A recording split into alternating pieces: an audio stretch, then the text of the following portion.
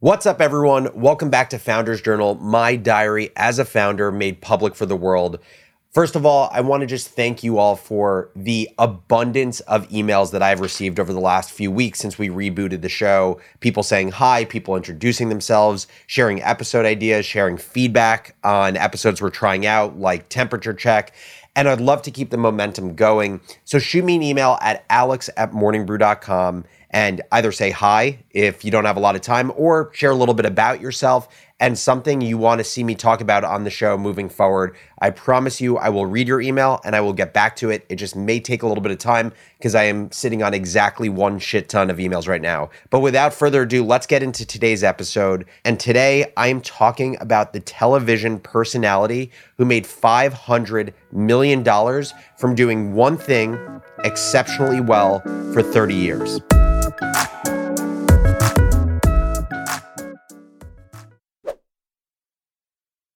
There's a headline that came out this past week. I actually found out about it through Morning Brew Daily, subtle plug of our daily news show hosted by Toby and Neil. That is incredible. And the headline was that Ryan Seacrest was named the host of Wheel of Fortune after Pat Sajak retired after a storied career. Now, that is interesting in itself. You know, anytime a longtime show host passes the baton, what really struck me was the rumor of Ryan Seacrest's salary for the show that hasn't been confirmed, but if it's anywhere close to it, is absolutely absurd. Supposedly, Ryan Seacrest is going to be making $28 million per year hosting Wheel of Fortune. And so this sent me down a very deep rabbit hole looking at the career of Ryan Seacrest, looking at how much has this man made in his career? What has he done over the arc of his 30-year career?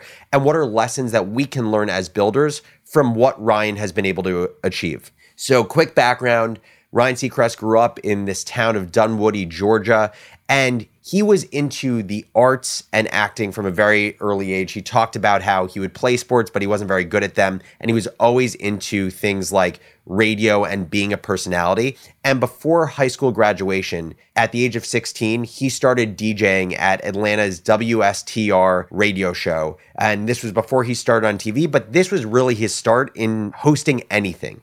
Now, I want to skip to the punchline, and then we're going to go back and talk about why it's so impressive. Ryan Seacrest, now the details, you're never going to have the exact specificity of their true fortune, but if this is directionally true, it is insane. Ryan Seacrest has amassed a $500 million fortune from basically exclusively hosting TV shows for 30 years. I want to run through his hosting resume just so you can get a sense for basically how maniacally focused this man has been and how hard of a worker he's been since 1993, which is when I was born and when he started hosting his first show. So let me go down the list. WSTR in Atlanta at 16. Radical Outdoor Challenge, an ESPN show. Gladiators 2000, which was the kids' version of American Gladiator. Wild Animal Games. Click. Beverly Hills 90210. NBC Saturday Night Movie, Ultimate Revenge, American Idol, American Juniors, The Million Second Quiz, Knock Knock Live, New Year's Rockin' Eve, Larry King Live, E! News, E! Red Carpet Shows, NBC Olympic Coverage, Live with Kelly and Ryan, and now Wheel of Fortune. It gets crazier than that because then, obviously, everyone knows Ryan Seacrest originally, like his big break was American Idol. So Ryan Seacrest started as the host of American Idol in season 1. The show was created by Simon Cowell. Ryan actually started as a co-host of the show and became the solo host of the show. He tells this interesting story where basically his job interview to be host of American Idol was like a 4-day interview. Like it was very short. And he was first pitched on being a judge for the show. And he was like, I don't want to be a judge. I want to be a host. That's the thing that I'm into. And so they interviewed him for that role. But basically, he was the host of American Idol from season 1 until season 21. Season 21 was in 2023, this year. I started running the numbers. He made $5 million for his first 8 seasons. He made $15 million from seasons basically 9 until season 15. And then over the last 5 years where they've rebooted American Idol because they took a break for a few years, he's made roughly, they don't know the exact number, $10 million. So if you add it all up, this one show is probably about 20%, if not more, of his entire net worth. I calculated $210 million of salary pre-tax from American Idol. And so as I dug into his story, I wanted to really think through the lens of an entrepreneur. You look at Ryan Seacrest, what are things you can learn from this guy who's worth $500 million, who's done the same thing for 30 years? How can you take what he's done as a television personality and apply it to your business? Well, there's a few lessons I think we can take from his trajectory. The first and the most obvious one is that Ryan Seacrest did one thing exceptionally well for a very long time, and he had faith that if he was focused on doing something that he enjoyed hosting and he was talented enough at, he's very talented, good things will happen over the long term. The guy, like I said, has been hosting since 1993. That's the year I was born. He's been honing this craft for 3 decades.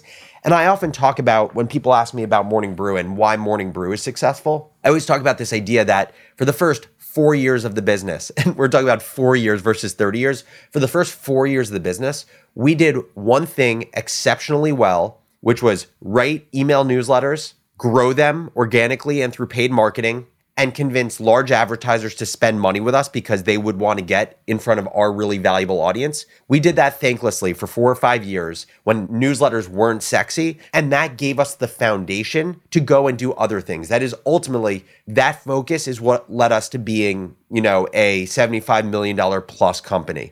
And so you look at Ryan Seacrest, where basically he's done that for 9x the time we did for Morning Brew. And I think you look across successful companies or successful individuals, it is this maniacal focus of doing something that people would deem boring or unsexy for a long period of time, and knowing that good things will ultimately happen if you continue to be consistent. That's my view of this show also. I'm not expecting Founders Journal to be massive in month 1, month 6, or month 12, but my view is I enjoy this enough, and I think I'm good enough at it that if I do this for the next 10 years, I think it can turn into something really special. We're going to take a quick break, but more from Founders Journal when we get back.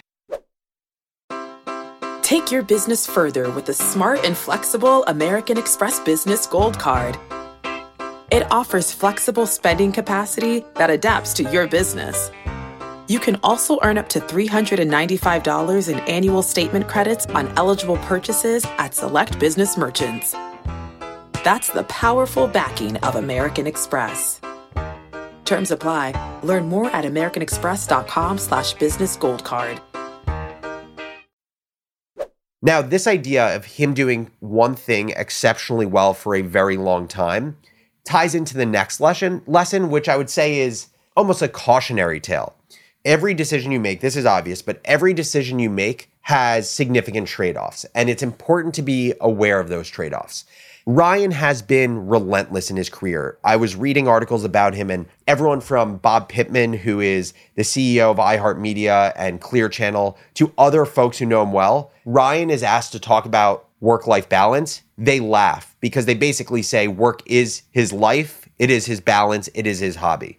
And I was reading an article in, I believe it was the Wall Street Journal, about Ryan and his career, and he's talked about like the very significant cost of him basically hosting 3 to 4 shows and executive producing a lot of things at any given time. He shared that he has basically given up the most basic human gift of close friendships because he's said no to most personal life things over the arc of his career. He's talked about how he's missed Thanksgivings with his family because he was always doing something that would be beneficial for his career. A few years ago, during one of the live American Idol episodes, he had this on-air health scare where he started having trouble reading the prompter, his voice slurred, his right eye drooped. People were worried that he had suffered a stroke. He went on to say that he didn't suffer a stroke, but he was going through some health issue. And so something to just be very aware about. The decision to build a business or be an entrepreneur or be super career oriented, it's not as easy as just saying, hey, I'm going to control what I can control and work really hard for a long time and good things will happen. You also need to be calculating constantly because it evolves over time. You have to constantly be calculating what is the cost of me working really hard. So said differently, like the cost of me working really hard as a founder and in business when I was in college, so 8 years ago when we started Morning Brew, the cost was way lower. I didn't have a wife. I didn't have a family. I didn't value balance nearly as much. I didn't have hobbies that I wanted to really work on. And so me spending 15 or 16 hours a day on Morning Brew was worth the trade-off of basically not having a life. But I did forego friendships. I did forego certain aspects of my social life that I'll never get back. If I look at that today, the opportunity cost or the trade-off of working incredibly hard for my career and for my businesses is way higher, which means the hurdle for the thing that I'm doing in my career has to be significantly more attractive. The return has to be significantly better. I have to enjoy it that much more because the trade-off is that much higher. One other lesson that I want to share about the trajectory of Ryan Seacrest is this idea of being really smart about diversifying the portfolio of your wealth and your business as you build up kind of this foundation through relentless focus, right? So lesson one was he did one thing exceptionally well for a long time. He just crushed the role of host and being a great host and did it for 30 years. But once you build a foundation, then the interesting question you start asking yourself is, what are other parts of my supply chain, let's call it my supply chain, that allow me to diversify my wealth? So in the context of me, Alex Lieberman, as I was building a media company or as I'm building a new ghostwriting business, what I'm constantly asking myself is, what are other things around my orbit? Like, what are other things that touch the value chain of what I'm building that potentially give me an opportunity to launch other businesses? So I'll just use a random example. Like, let's say for the ghostwriting business, we end up hiring sellers. And we end up finding that we don't want full-time salespeople, we want part-time salespeople. And say we find that hiring part-time salespeople, there isn't really a great option or product for it. Well, that could be an interesting idea to build a business to basically serve what we need in our company, which is maybe like freelance offshore salespeople, and we could be the first customer of that, and ultimately we can launch that as a business. But in the context of Ryan Seacrest, what he ended up doing is basically he saw himself as kind of this hub that could have spokes. And one of those spokes is he was always the host. So he was always talent on shows. But he asked himself, I'm sure, why don't I start going up market? So in the way that Simon Cowell would come up with ideas and ultimately be the creator of shows, Ryan, I'm sure, asked himself, why don't I think about creating shows for myself? Like, I'm getting exposure to a ton of shows, but I'm only getting the upside of my salary. I'm not necessarily getting the upside of the IP that's being created or the money that's going to the production companies for the show.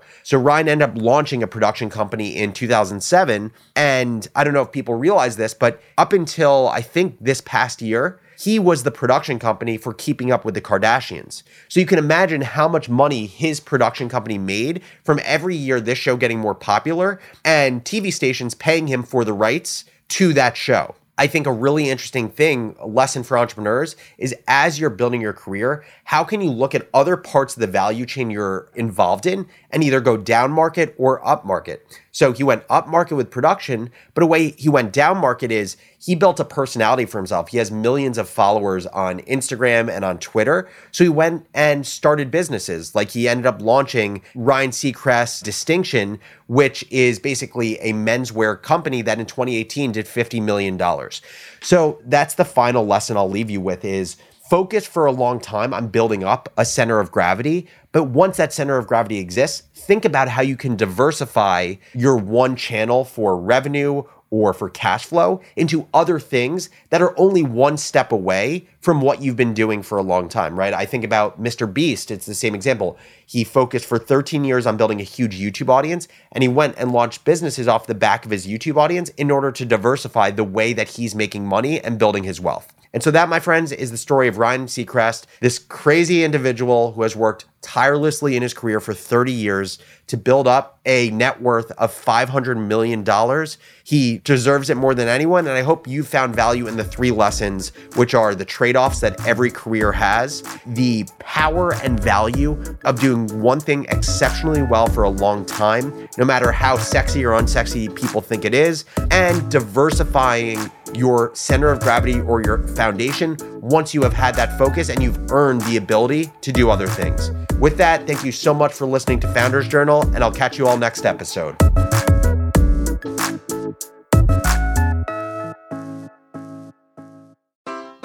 Take your business further with the smart and flexible American Express Business Gold Card. It offers flexible spending capacity that adapts to your business. You can also earn up to $395 in annual statement credits on eligible purchases at select business merchants. That's the powerful backing of American Express. Terms apply. Learn more at americanexpress.com/business gold card.